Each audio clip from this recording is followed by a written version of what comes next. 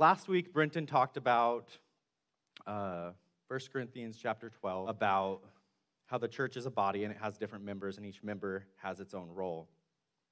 Different members practice different spiritual gifts. And how we don't all need to feel the need to practice every spiritual gift. This week, in opposition to that, I'm going to talk about the one spiritual gift that everyone needs to be practicing. So I'm going to be talking about 1 Corinthians chapter 13, the love chapter. It works out pretty well. I'm planning a wedding right now, and that's the wedding verse. It's the one. I'm going to be reading out of the New English translation, which I don't know if any of you have heard of it, but it's my favorite right now. It's a change of pace. It's a thought-for-thought translation. They use lots of footnotes to explain why they translated it the way that they did. But you can feel free to read along. We allow phones here. You can read along in whatever translation that you like, but I'm going to put the New English up on the screen. And it goes like this. 1 Corinthians chapter 13. If I speak in the tongues of men and of angels, but I do not have love, I am a noisy gong or a clanging cymbal. And if I have prophecy and know all of the mysteries and all of the knowledge, and if I have all faith so that I can remove mountains, but I don't have love, I am nothing. If I give away everything I own, and if I give over my body in order to boast, but I do not have love, I receive no benefit. Love is patient, love is kind, love is not envious, love does not brag, it is not puffed up, it is not rude, it is not self-serving, it is not easily angered or resentful. It is not glad about injustice, but rejoices in the truth. It bears all things, believes all things, hopes all things, endures all things. Love never ends. But if there are prophecies, they will be set aside. If there are tongues, they will cease. If there is knowledge, it will be set aside. For we know in part, and we prophesy in part. But when what is perfect comes, the partial will be set aside. When I was a child, I talked like a child. I thought like a child. I reasoned like a child. But when I become an adult, I set aside the childish ways. For now we see in a mirror indirectly, but then we will see face to face. Now I know in part, but then I will know fully, just as I have been fully known. And now these three remain: faith, hope, and love. But the greatest of these is love. How romantic, right? It just makes you feel all warm and fuzzy. I love love. I love making people feel good, and especially those closest to me. So this is a verse that you might know by heart. So now you can sit back the whole sermon and just think about love, right? Love is patient and kind. It bears all things. Now that's one I want my fiance to hear. It bears all things. There's not really a gray area in what's being defined here. And it's really easy to get behind when we're the one receiving the love. But when we look at it the other way, it's a little bit intimidating. I like to say, you have to be kind to me. Paul said so. But it's a lot more scary to say, I have to be kind to you. Paul said so. I think it's scary to see exactly what love is. And there's no room for interpretation. It's very clear.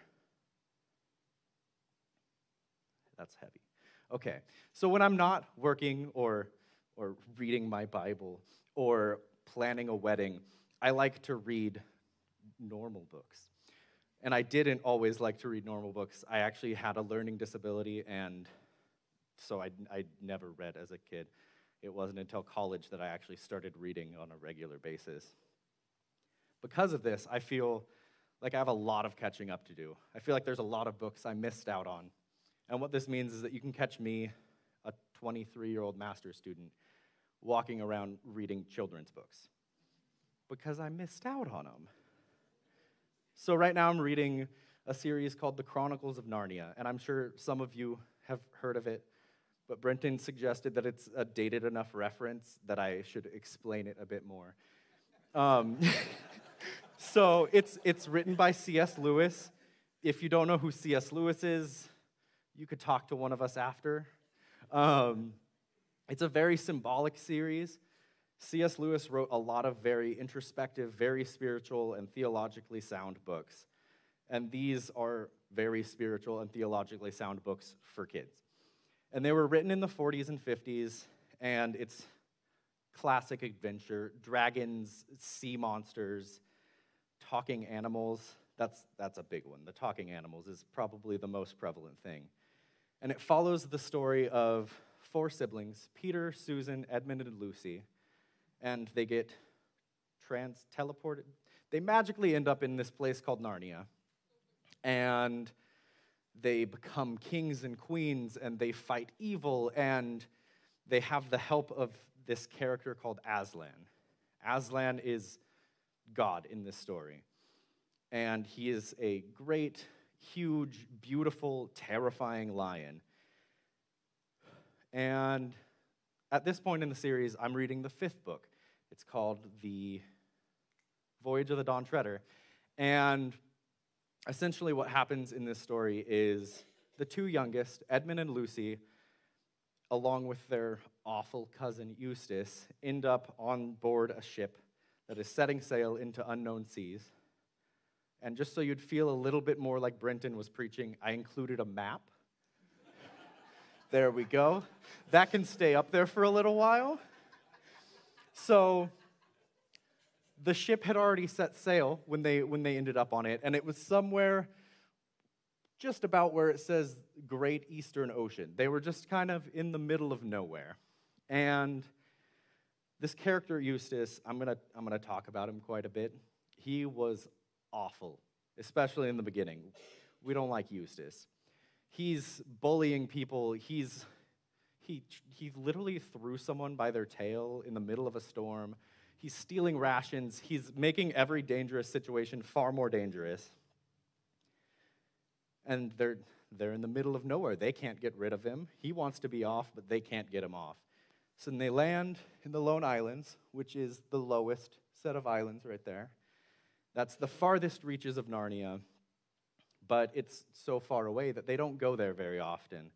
And they find that it has been taken over by a corrupt tyrant. So they do what you do in adventure stories. They take down the tyrant, they end slavery, and they take back the land and bring peace, and everyone's happy except for Eustace. He's still trying to figure out how to get in touch with the British Council because he thinks they're still in Britain and that Parliament has power somehow. And then they set sail again, and it's a long journey to the next island, the one up there, Dragon Island, but it's not called Dragon Island yet.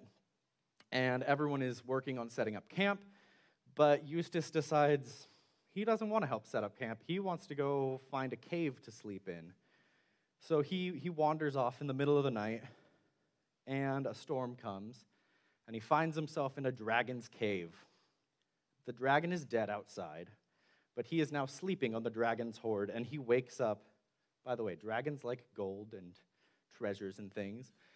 So he wakes up on a pile of gold the next morning. The storm has passed, but he realizes that he has been turned into a dragon. At this point, you're probably wondering how this has anything to do with 1 Corinthians. So let's come back to it. Let's go to verses 4 through 7. Paul is describing exactly what love is. It is patient, kind, not envious, doesn't brag, it's not puffed up or rude, not self-serving, not easily angered or resentful, not glad about injustice, but rejoices in the truth, bears all things, believes all things, hopes all things, endures all things. And the way that he says those descriptors, it's not that love is sometimes patient, it's that love is always those things. Love isn't patient so long as love had a good day at work. Love isn't kind so long as it doesn't have a better place to be. There's no fine print on love being any of these things. It is always those things. Take it a step further. Love is always all of those things. Love doesn't choose between being truthful and being kind. That's an easy one to do. How often do we say something that is true, but we say it in a way that can't be received because we say it so unkindly? This is a little intimidating for me because I'm about to be married, and I have to act this way all the time. Okay, I guess I'll try to treat my wife to be with love. But look at the verse again. Do you see anywhere that it says, husbands, this is how you need to treat your wives, or wives, this is how you treat your husbands? It doesn't say that at all. This wasn't intended to be read at your wedding and ignored the rest of your life. This is the instructions. This is how we follow the commandment, love God and love people. So I don't have to act, well, I do. I have to act that way towards my wife. But I also have to act that way towards everyone else. That's a lot of people. That's intimidating. Got heavy again. Okay, so Eustace, he's a dragon. He's in a cave. He's smoke coming out of his nose, thick scales, big talons. He's scared of his own reflection. He went looking for some time alone, and he got exactly what he was looking for. But it was exactly what he was looking for that quickly became his punishment. He realized that he needed community. He needed friends around him. He realized that being alone on an unknown island is not a place you want to be, even as a big, scary dragon. And his heart began to change, and he saw that he needed to care for people, he needed to love people well, but externally he was still a dragon. So he went back to his friends for help. Well, he went back to the people he had been with for help, because I don't know if they were his friends at this point. And he approached them, and they saw a big, scary dragon, so they tried to kill him. And eventually he was able to convince them that he wasn't this terrifying beast that needed to be killed, but he was just a scared little boy that got turned into a dragon. And they promised that they would help him. They promised that they would get rid of all of the dragon, and it would just be a boy again, but there was absolutely nothing they could do to accomplish that. So they would sit and talk to him, and they would mend those relationships, but they couldn't do anything about the fact that he was now a dragon. So one night, while everyone else was sleeping, this huge, terrifying lion approached the dragon, and he knew nothing about the lion because he still thought he was in Britain. And this lion, who we know to be Aslan, took him to a river, and he invited him to peel back the scales and to bathe in the river. And he peeled off a layer of scales, and he got in the river, and he realized there's more scales. So he peeled back another layer, and another layer, and another layer, until he realized that he couldn't get out of the situation he'd gotten himself into on his own. So he went to Aslan, the Jesus figure, and he said, I can't do this on my own. Can you help me? And Aslan said, yeah. And he took his claws, and he dug into him, and it pierced through the scales and the muscle and the bone. And Eustace was convinced it was going to kill him. He was convinced it was going to cut all the way through to his heart and that he would just die. I guess he's not a dragon anymore then. But that's not what happened. He was able to peel back the dragon skin, and he was able to just be Eustace, the boy, bathing in the river.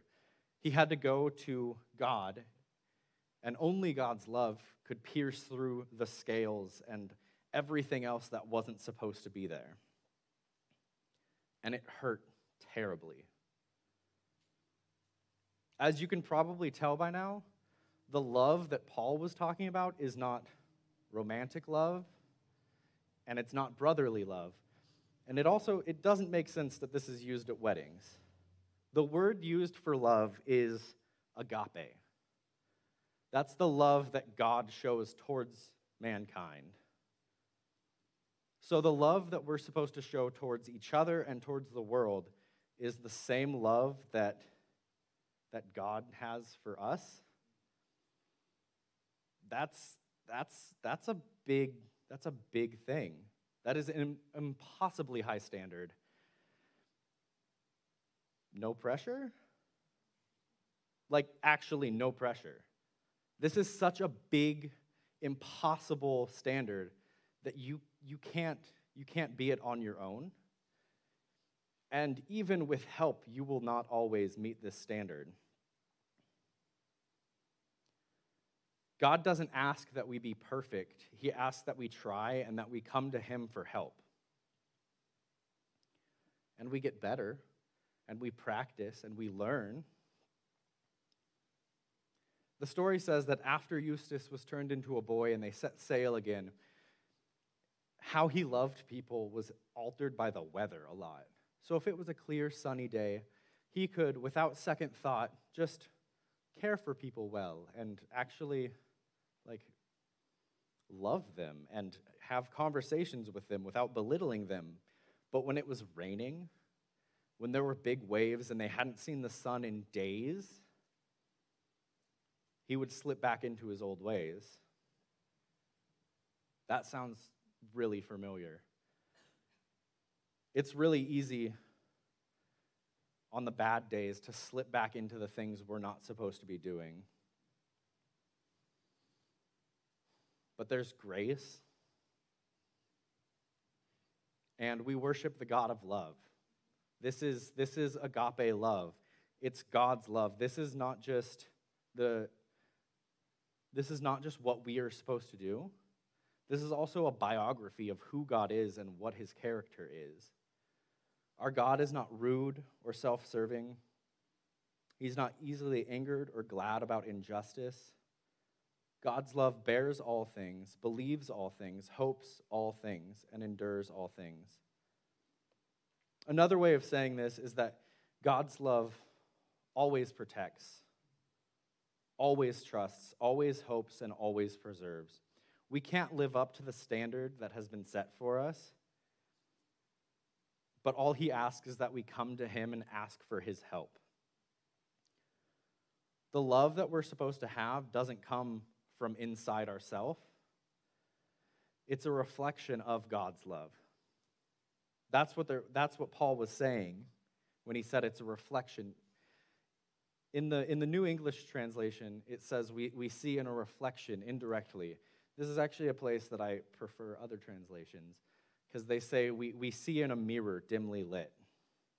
The Corinthians knew way more than any of us do about mirrors. They were actually famous throughout the world for their mirrors. And they would make these bronze mirrors, and they were perfect. Most of the time, bronze is copper and then zinc or aluminum or just something cheap to fill the space, but Corinthian bronze was copper, gold, and silver. And it was some of the most expensive material on earth at the time. It was worth far more than gold, silver, or copper alone. And these mirrors reflected almost 100% of the light. Even today, mirrors reflect almost 100% of the light. But there has never been a mirror made that could reflect 100% of the light. And they knew that better than anyone else. What does that mean? What am I getting at? We're the reflection of God's love, but we are not a perfect mirror. We don't reflect back all of the light. The church is supposed to be a reflection of God's love and God's kingdom. And we reflect that through the spiritual gifts. Like the church loved talking about the spiritual gifts, and they loved comparing their spiritual gifts. But here Paul is saying, the spiritual gifts matter now, but they don't matter in the future. Speaking in tongues is great, but it is nothing compared to being physically in the presence of God. Healing is a wonderful thing, but we will not need healing when God has put an end to pain and suffering. Prophecy is a really good thing. But why do you need to prophesy when it's already been concluded? Once the Lord's kingdom is at hand, gifts of edification will be entirely unnecessary. We will be as edified as possible. The only gift necessary is love. So how does that connect to a dragon? We all have our scales. I know I do. Eustace had scales on the outside. But unlike Eustace, our scales are on the inside. Eustace had a hard time loving anyone but himself. And that's something I can relate to in part. Like I said, I love love. I used to really love a cheap, fake kind of love. I used to love to use it transactionally. I'll tell you you have worth if you tell me I do. I'll give you a compliment if you give me a compliment, but that's not love. That's not what God intended it to be.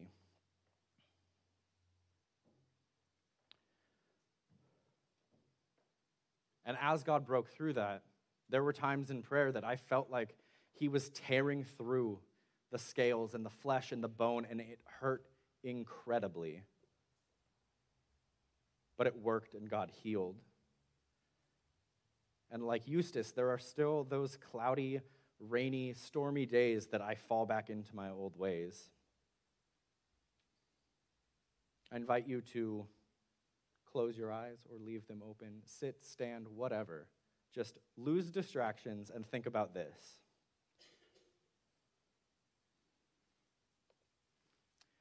What are your scales?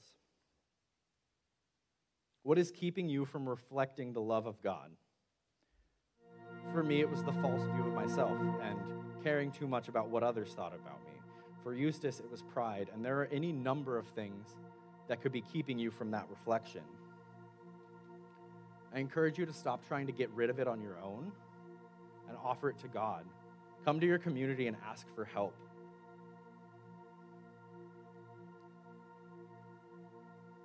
So what are those scales? What is keeping you from loving well? Lord, help me to be patient and kind. Keep me from envy and pride. Protect me from being self-serving and angry and resentful. Help me to protect, trust, hope, and preserve. Help me to show that kindness to everyone I encounter. Help me to lean on you and be an accurate reflection of who you are. So we look forward to the day when our faith is no longer faith in what is unseen, when our hope in what is to come has been fulfilled, and all that remains is love.